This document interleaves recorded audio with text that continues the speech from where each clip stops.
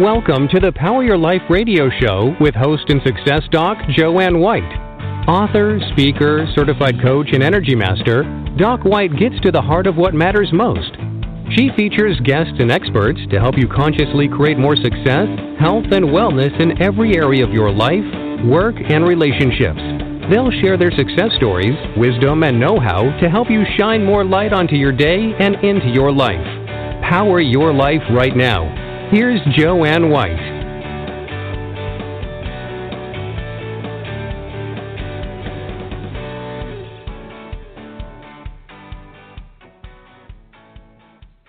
Hello, everyone, and thanks for joining us today on Power Your Life.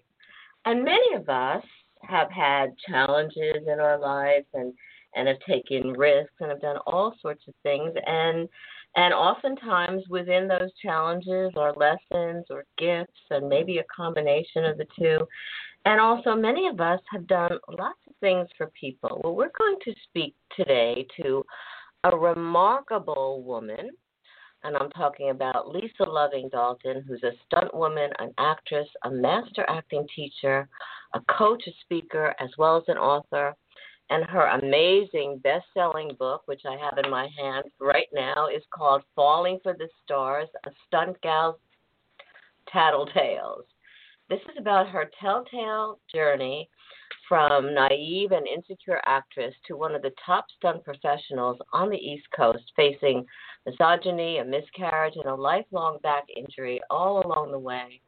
Lisa Dalton has appeared in more than 200 films, television shows, and commercials, including Ghostbusters, Money Pit, Crocodile Dundee, Married to the Mob, Legal Eagle, Splash, so more, ER for the TV, HBO's Carnival, Dr. Quinn, and Melrose Place, among so many of her TV credits.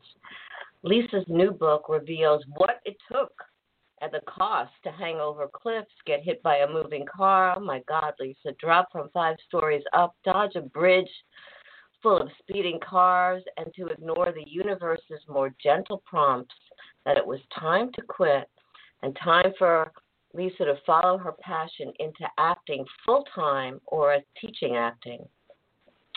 Lisa also talks about what it's like to work with the stars, including Madonna, Meryl Streep, Robert Redford, Katharine Hepburn, Robin Williams, and how she recovered from her life-changing spinal injury. Certified now in NLP, hypnosis, and neurological patterning, Lisa learned a new way to heal herself, and she's going to share that and her passion with all of us today. I'm so excited. Hello, Lisa. How are you? I'm great, Dr. Joanne. Thank you so much for having me on your show. It's a pleasure. Now, you and I were talking a little bit before the show about just our own challenges a little bit and how they led you, I'm kind of jumping around here, but how they led you especially to study some alternative means of healing. So let's talk a little bit about that. We'll kind of backtrack back to you being the stunt woman. I just want to tell you something. As I'm reading all this in terms of what you were doing, a bridge, dodging a bridge, a car, I'm thinking, what bravery. I would never do that. Like, wow, how did she get the nerve? So whichever question you'd like to answer first, because they're all, wow. Yeah, let me jump to that one first because, I somehow as a little kid, I was already sort of hell-bent on being able to defy the laws of gravity. I wanted to defy any limitations that me being the year younger sister of twin boys ahead of me, that there was anything that they should be able to do that I couldn't do better. And so I was, climbing to the top of the trees, and I even remember in kindergarten climbing to the top of the jungle gym because a boy was up there, and I kind of waited until I had a good audience before I rather aggressively kind of knocked him off the top.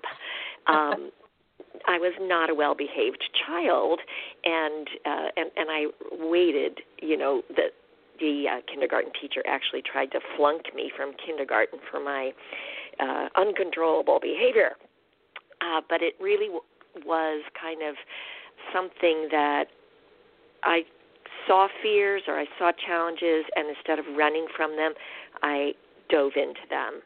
And I think on the Enneagram, if people know the Enneagram, I'm probably a counterphobic 6 who sees the dangers of the world, figures out how to prevent them, and then dives in to prove that they're preventable.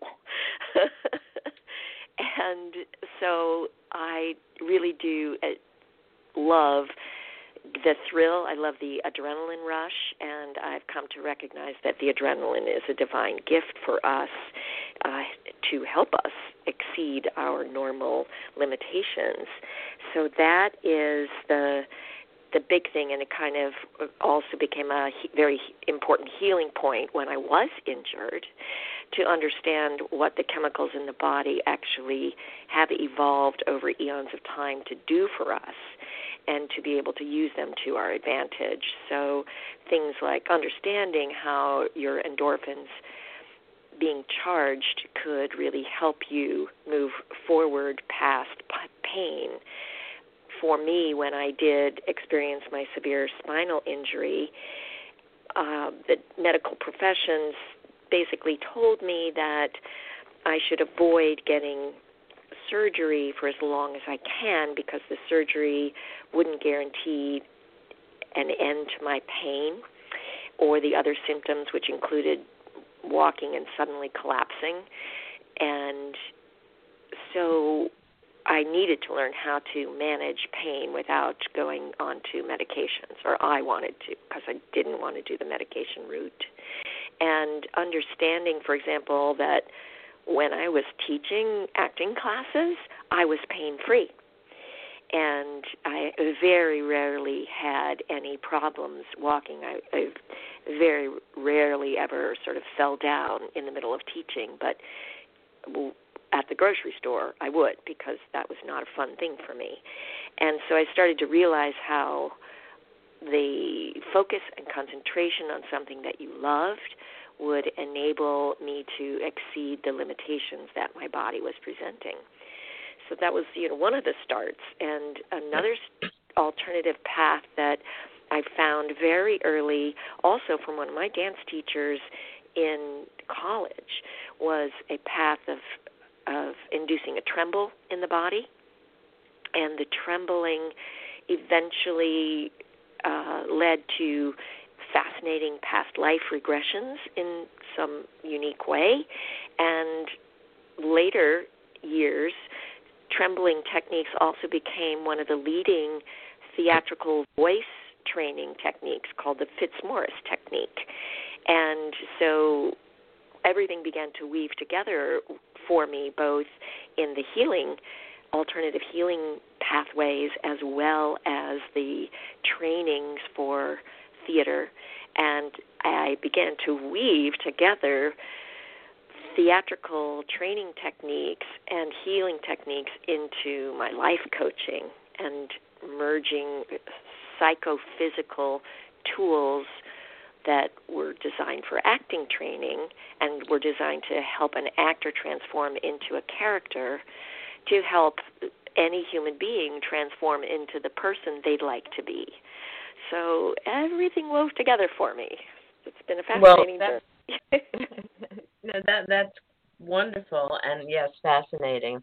You mentioned a few things that I just want to focus on a little bit, and that is being able to face challenges, and despite concern or maybe some hesitation or fear, being able to do it anyway, which is so important for people to get. I'm not suggesting that people jump off towers or get hit by a car, or but oftentimes when we think about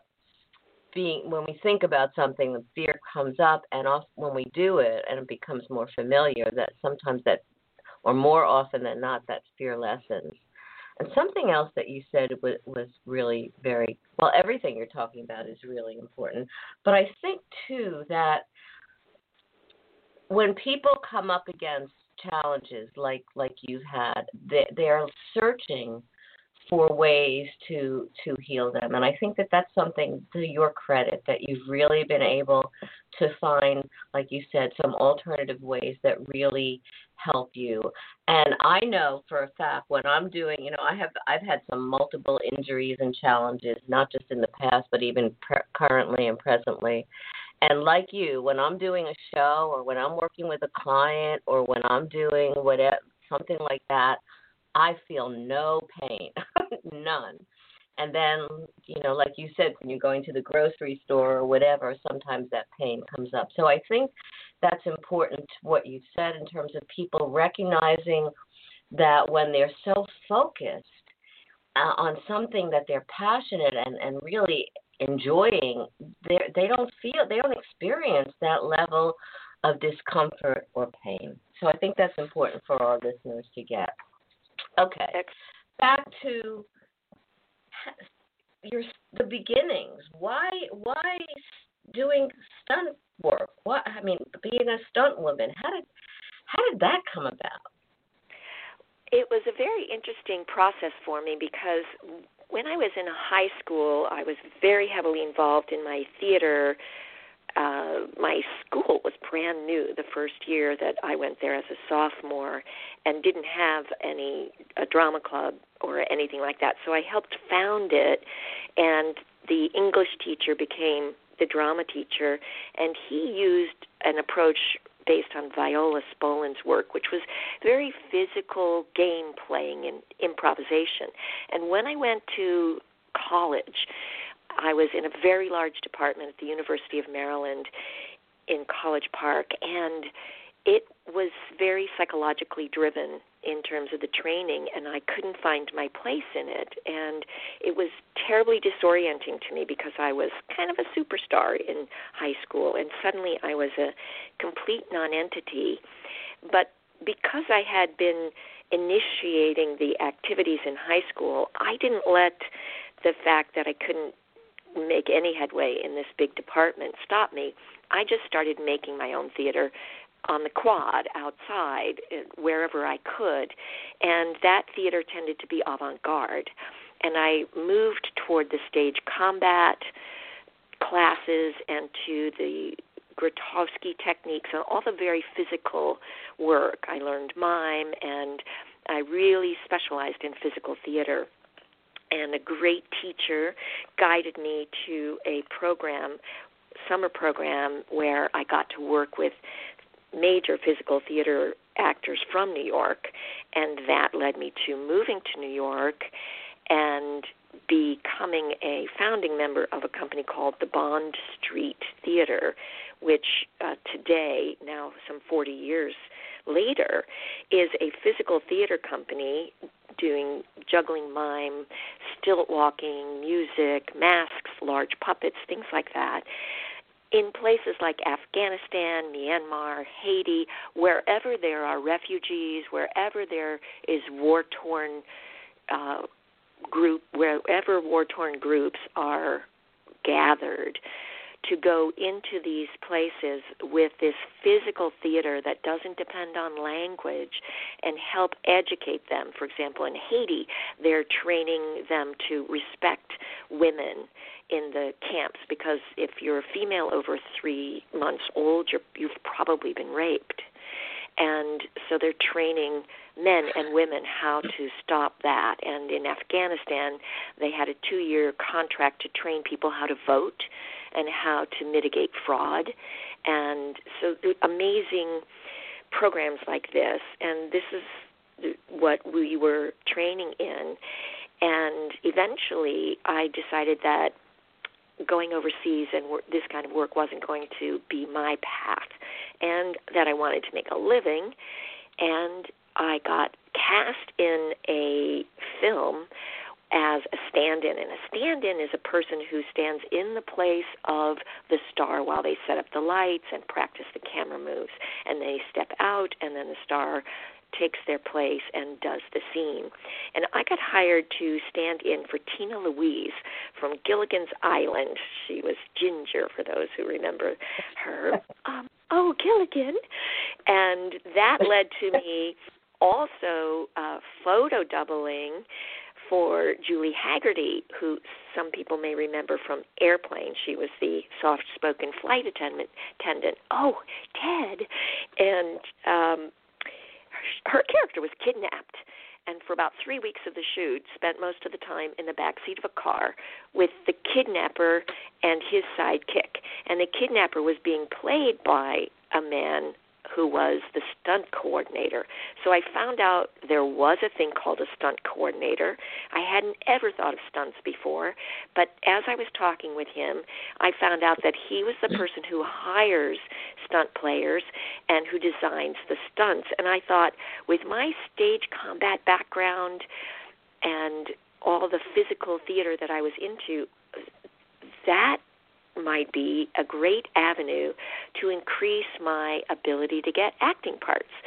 So I picked his brain, and also, by the way, made good friends with the sidekick actor, who was a new young male actor named Ed O'Neill, who went on, of course, to be Al Bundy in Married with Children, and of course is on Modern Family.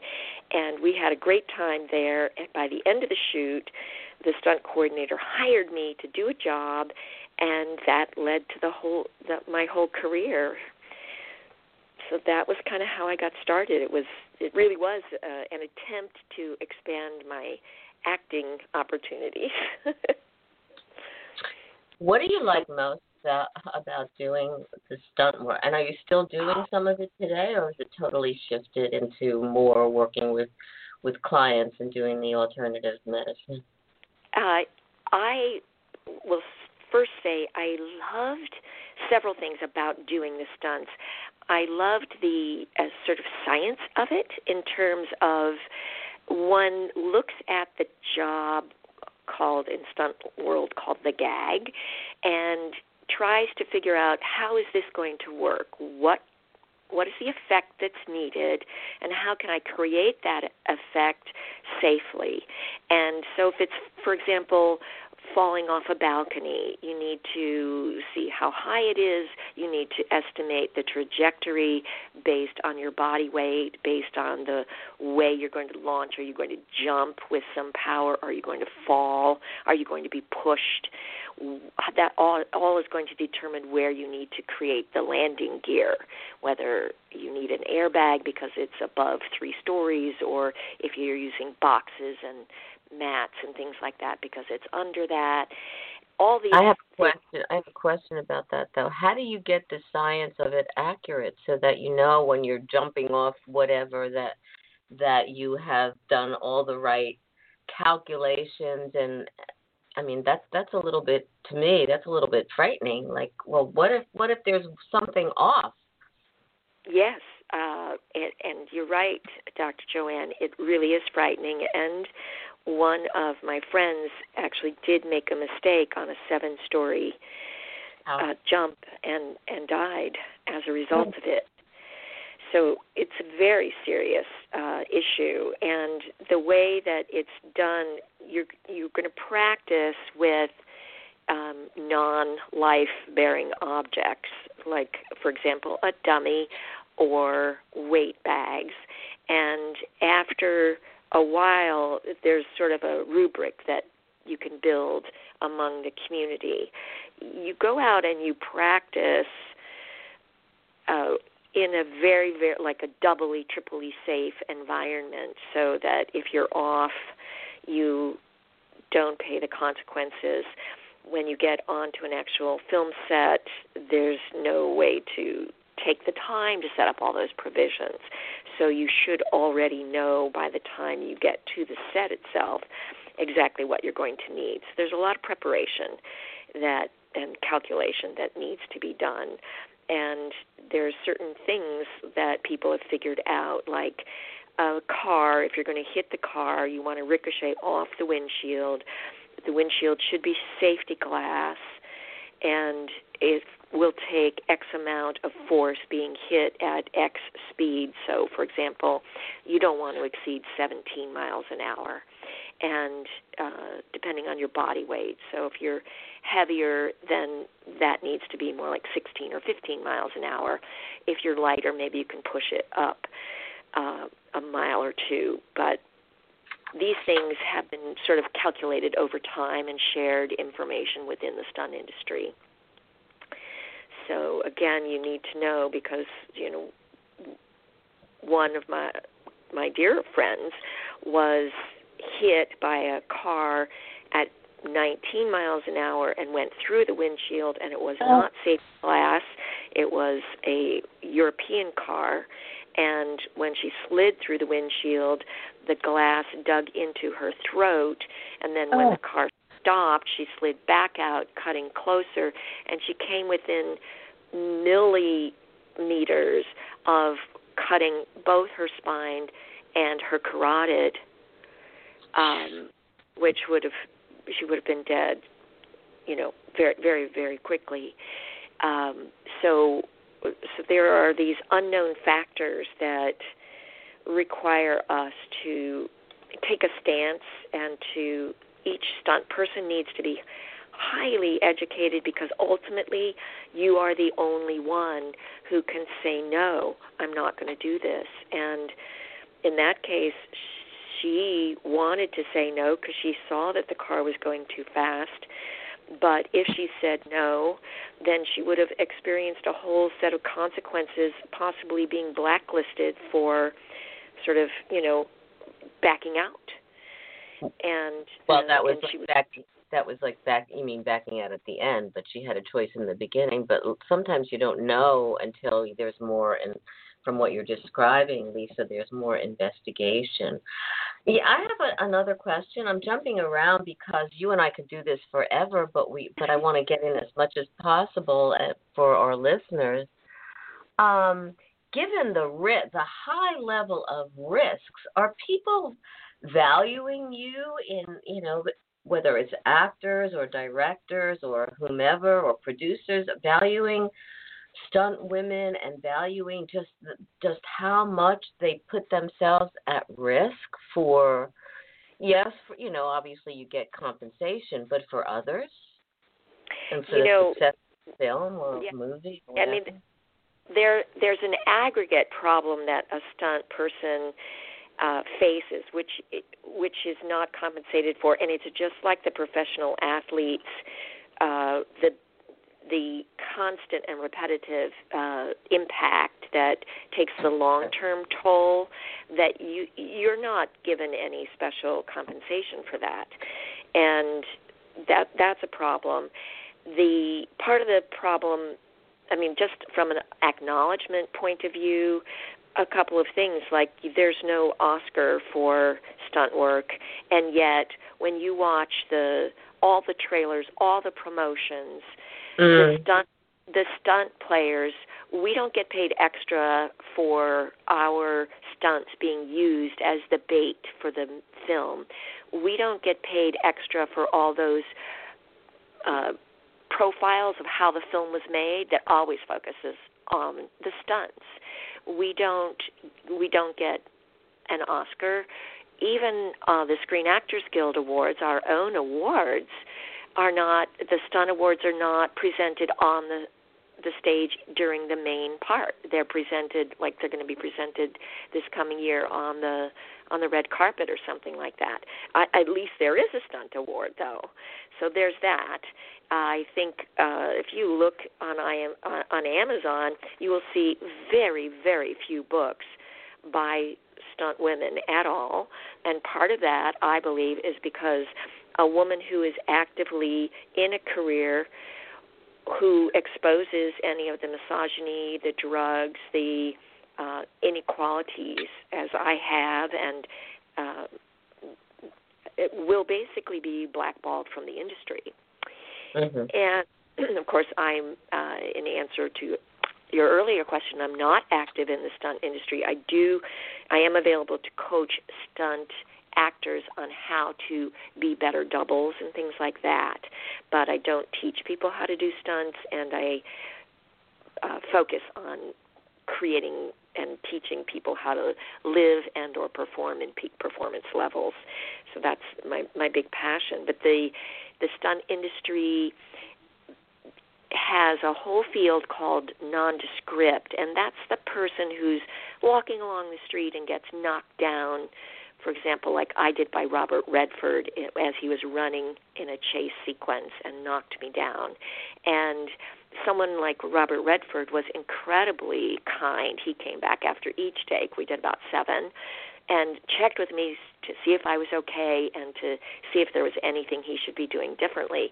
And so we do encounter great generosities, as I also experienced with Cher and Meryl Streep, very generous spirits within our community, and deep appreciation very often from the directors and the producers.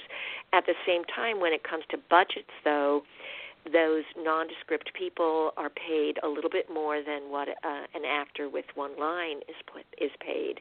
And anything above that is just at the whim of the stunt coordinator, who sort of divvies up a pot of money. And if you happen to be a stunt player who can get that stunt coordinator another job in the future, then you'll get a little more money. Or if you're a woman and you're his girlfriend or her boyfriend, then you might get a little more money. And so there's a lot of favoritism that is out of one's control unless one plays a certain game. So there are variations within the economic structure that have nothing to do with your skill sets. Unfortunately, Lisa, and you've had a career, a beautiful career this way. You're now coaching a lot of people, stunt people, to do what you've done in many different ways, and acting. As you look back on what you were doing in terms of the different stunts, and you mentioned a few of the actors, what seems to be one incident that's most memorable for whatever reason, whether it's just the fear or the connection or whatever it was? I think I'll choose the fear one because we started talking about that earlier, about coping with fear. And I literally had to leap across an alley 6 stories up from rooftop to rooftop. And that, when I stood and looked down from that rooftop, and the width was too narrow to put an airbag up, which is what you would normally have at 6 stories high. So they had one of those trampolines, like, I don't know, it reminds me of a cartoon or something. And I could picture, if I missed, I'd like almost make it, I'd cling to the rooftop building, I'd fall off, and I'd start ricocheting back and forth between the sides of the alley, and these guys would be down there moving, let's move over here, where's she going to land, and hoping that they'd catch me, and then I'd bounce back up. And that was kind of terrifying. Now, the way I deal with the fear is, of course, strong preparation makes our actions effortless. And so I spent all week long at the gymnasium doing my broad jumps and making sure I had the measurements and was making the clearance. And then as I'm standing up there, instead of focusing on that nightmare of ricocheting, I focused really on the image of my body sailing across the chasm. And then I really tuned into that adrenaline that was pumping and remembered that this adrenaline is a divine gift. It helps people lift cars off babies, and it is going to help me. Instead of trying to get rid of that nervous energy, I'm calling it excitement, and I'm saying thank you for being here. And I go. And I do it, and I clear it, and I'm shaking for probably a couple of hours afterwards going, oh, my God, I feel like Superman. Oh, my God, And it's still today. I reflect on it, and I get that charge like, oh, my gosh, I leapt tall buildings in a single bound, It's really interesting because, firstly, when I ever see a film with these I can't watch them. It's like, oh my God, how could they do that? And so bravo for doing that. I think it's incredible. At the same time, what you said just caught me, because I always tell my clients that excitement and fear are just the different sides of the coin. You get the same kind of responses. You can get flushed, your heart could start palpitating, people's hands get sweaty or cold, or and a lot of the same physical, I'll call them symptoms, come up, whether it's fear or excitement. So the fact that you, as well as myself, has identified it as excitement rather than fear, it shifts it, I believe, in your mind and your consciousness, which I think is great.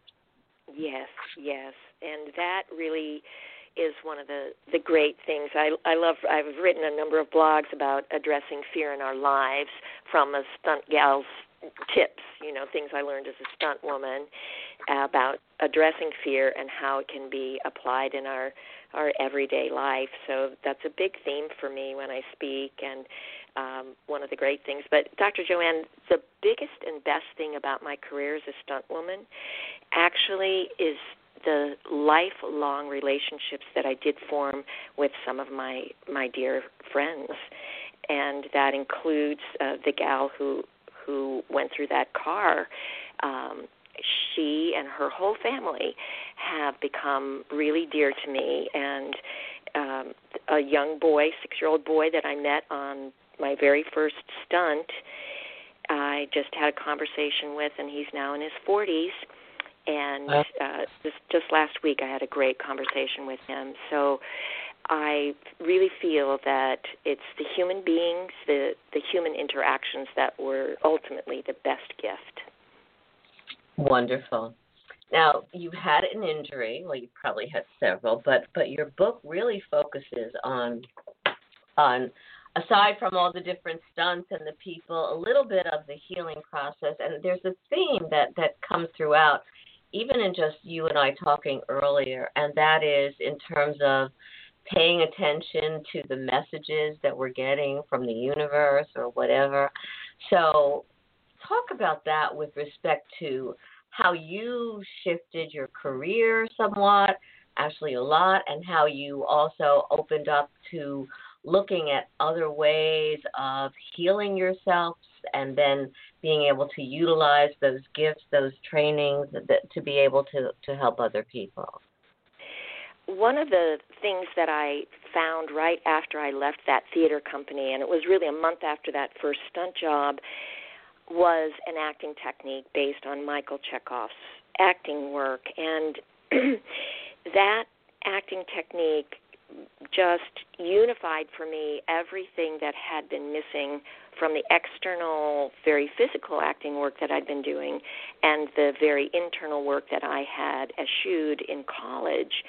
And it revealed to me, this acting approach revealed to me that there was no separation between body, mind, and spirit, that our emotional life, our spiritual life, our mental life, our physical life were all intimately intertwined, that a movement of the smallest part of your physical body could trigger an entire psychological and spiritual event, and vice versa, that your imagination could create a physical change, and a physical change could create an imaginative change. And training these to work symbiotically together as an artistic expression allowed me to be able to overcome that situation that many people have in many things, where you get this idea and you want to go do it, and you go to do it, and it doesn't come right out at all. It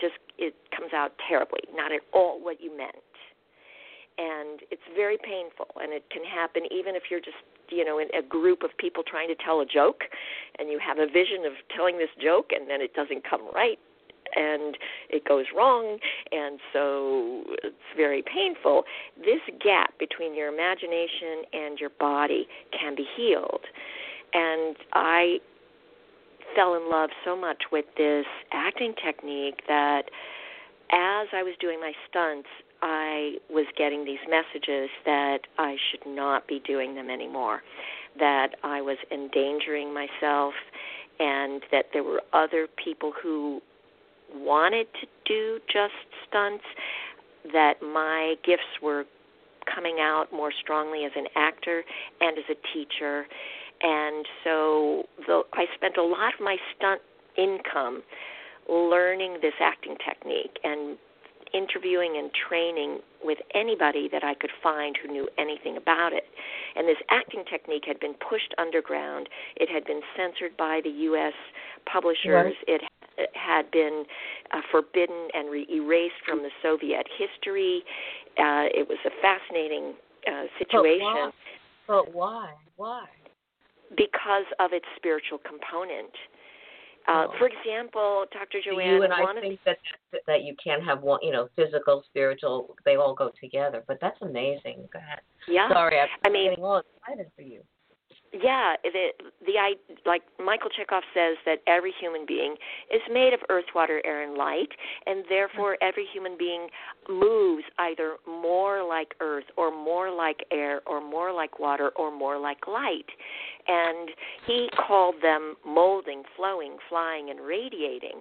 And when HarperCollins went to publish his book in the 1940s, they would let him say molding, flowing, flying, and radiating, but they wouldn't let him say that those were earth, water, air, and light. And they insisted on him editing out other, what they considered too, mystical elements for 11 years before they published his book in 1953. And the original manuscript from 42 wasn't published until 1991. Amazing. It's amazing. But my passion for sharing this information led me to creating a documentary that Gregory Peck narrated called From Russia to Hollywood. And it took me to Russia and to teaching in Paris and London and Berlin and all over the Americas, and bringing this work to people because his goal was to create entertainment that was spiritually uplifting for the audiences, so that you go all the way back to the origins of theater, the ritual that's been carved into the cave walls, where the tribe is brought together, uplifted, and unified through the act of the performer. And so this is my big passion, and it can be for performers on a community theater level, it can be for public speakers, it can be for teachers, or for professional actors, writers, directors. We can all, for example, Clint Eastwood was a student of Michael Chekhov's, and you look at Clint Eastwood's films, he as a director, he as a storyteller, and even he as a performer creates a kind of riveting atmosphere that moves you deeply, and he goes across multiple subjects in the history of his work, from the early spaghetti westerns to Mystic River or Bridges of Madison County or Gran Torino or Flag of Our Fathers, crossing these realms of the human experience, and you feel a vibration from his work that is, I think, unparalleled with other directors. So this is my passion, and I love bringing it out to people and using it, as I said earlier, to heal people in coaching as well. I think it's so important because, like I said earlier, we can't really separate the physical from the spiritual, from the they're all so intertwined. And once you get that, like you have, and other people that you've worked with, there is that connection and that flow that you can create from one to another. So it's wonderful. You and I can talk forever, but tell us a little bit about how you healed, because I want to have you on again, how you healed from your injury, what you're doing now, and how people can, get a hold of this book, Falling for the Stars, get a hold of you, find out more about the kind of classes you're doing and teaching you're doing, and all of that wonderful stuff, Lisa. Thank you so much for asking. Basically, I really had to tune into my body and my spirit. I found forgiveness as a central element, and I had to forgive. I chose to forgive every little element. I realized one day that I was angry at cement because I could walk on earth for about 2 blocks before I was in pain. But if I walked about 50 feet on the sidewalk itself, I was in pain. Mm-hmm. And so eventually I had to do that. And then I realized, okay, I've got to go out to nature. So I took a hike and I found a rock wall similar to what I'd crashed into on the cliff where I destabilized my vertebra. And I laid down bare back, my bare skin against the raw rock, and meditated and merged and forgave the rocks, forgave the earth.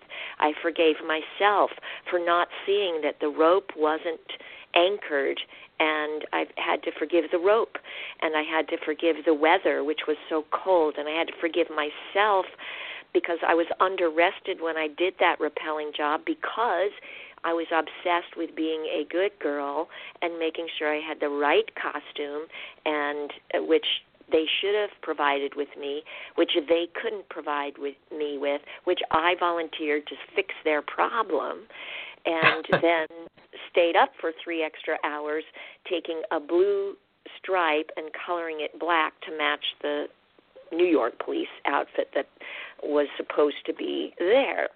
I went through extraordinary stuff to solve problems for them, and it cost me sleep, which cost me my focus and attention. So I had to go back and forgive myself for being, an A-plus student. And I had to really look at all these little elements to find forgiveness, and not just mentally, not just emotionally, but I had to find in my body where my shame and resentment was being held, and find the actual muscles. So I realized that when I got tense over anything, that I was actually holding the muscles around the injury area. And I was calling my back a bad back. And I went, wow, those poor cells. How can you, if you have a bad knee, a bum knee, I have a bad knee, I have a bad knee. Well, you're telling those cells that they're bad. And so they're going to say, oh, okay, I'm bad, I'll behave badly. So I needed to say thank you for I have a healing back. I have a healing knee. I have a healing head. I have a healing shoulder. I have a healing neck. And so I had to redefine and relabel what I was calling and how I was defining myself. And that was important. That is very important. I teach people about that too, because and I've actually had to say to doctors, please don't call my knee or my back or my neck bad. I don't do that. So I think it's important that you don't address my body that way, right? So I think that's very important. Tell people, we're going to have you on again, but tell people, Lisa, how they can get a hold of your book, Falling for the Stars, how they can connect with you, and all that good stuff. All that good stuff. I have a website, lisadalton.com, LISADALTON, and the website has free chapters of the book. My book has a crossword puzzle, and it has a little Dalton's dictionary for the film industry and some fun, 40-plus photos in it. And you can see a number of those in color on the website. And you can get an MP3 free that shows how to use some of these acting techniques for your personal development. And I'm also going to be coming out with a new book called Murder of Talent, How Pop Culture's Killing It. And this sort of goes into more of what we're talking about, the relationship between our culture and our icons. and how we can heal the rift and help people not kill themselves with drugs and alcohol, and help people who've repressed their talent because they're afraid to be deified or crucified like our stars frequently are. And I have an upcoming workshop at the University of Florida in Gainesville, December 27th to January 2nd. There's about 2 slots still available. If someone wants to jump into that real quickly, they can find out about that under the Checkoff Workshops on the lisadalton.com. And I love to hear from people. So all the social media links are there, and I love to answer questions. So reach out to me. Falling for the Stars, the Stunt Gals Tattletales. Come and tattle on your own tales with me, and let's have some fun together. Lisa, thank you so much. Let me know when your new book is ready, and we'll promote it and have you on again. And thanks for all that you do for so many people and for being you. Have a blessed day and a blessed holiday. Thank you. You too, Dr. Joanne. Thanks. Speaking of holidays and New Year, I want to wish everybody for a holiday you celebrate, whether it's Hanukkah, whether it's Christmas, whether it's Kwanzaa, whatever it is, just allow yourself to experience a beautiful level of peace. And also remember that this year is a 9, which means that it's the ending of a lot of stuff. So think about getting rid of some of the stuff that's been going on for 9 years that you are not satisfied with and that you're ready to change. We're moving into a 1 year, new beginnings, and I'm very excited about that.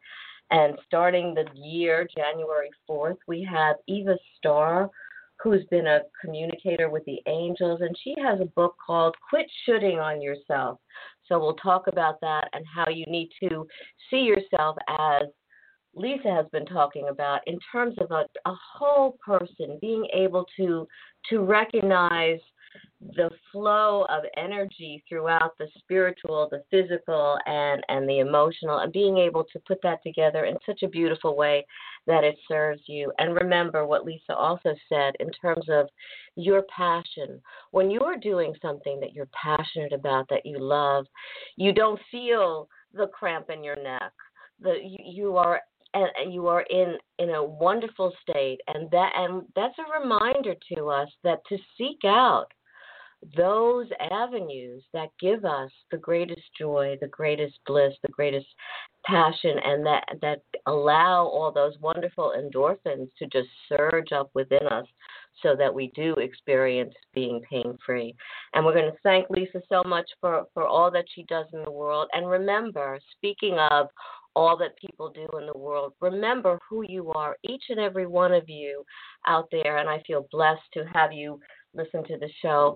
You are all very incredibly powerful beings in your own right. So exercise that power, not against other people, but to be able to create what it is that's going to fulfill you in your life, and to feel, as Lisa said, remember the gratitude, because gratitude not only at certain times of the year, but gratitude every day is real. Even the word gratitude is a blessing.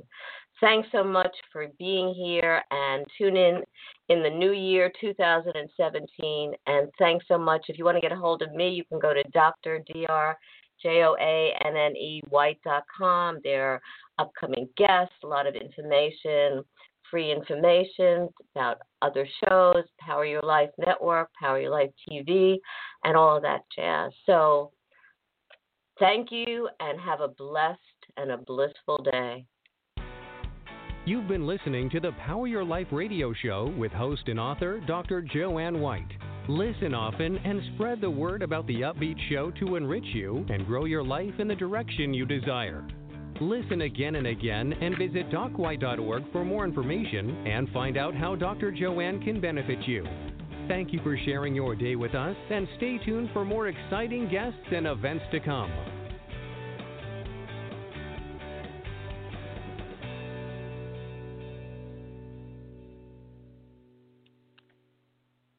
Napa know-how.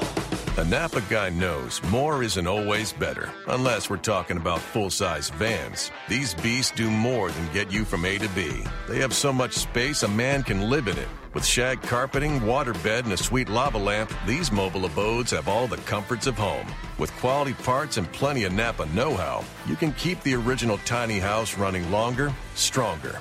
That's Napa know-how. Napa know-how. Perkins presents America, a great country. Reason number 11. Think about it. You can drop an envelope in a small box and someone will take it and deliver it clear across the country for just 47 cents. Come celebrate that American greatness with Perkins' new Great American Breakfast. 8 new creations from across this great land, like the California Avocado Benedict. California, almost 2,600 zip codes. How do they do it? The Great American Breakfast, now at Perkins. Click the banner on your screen to explore the menu.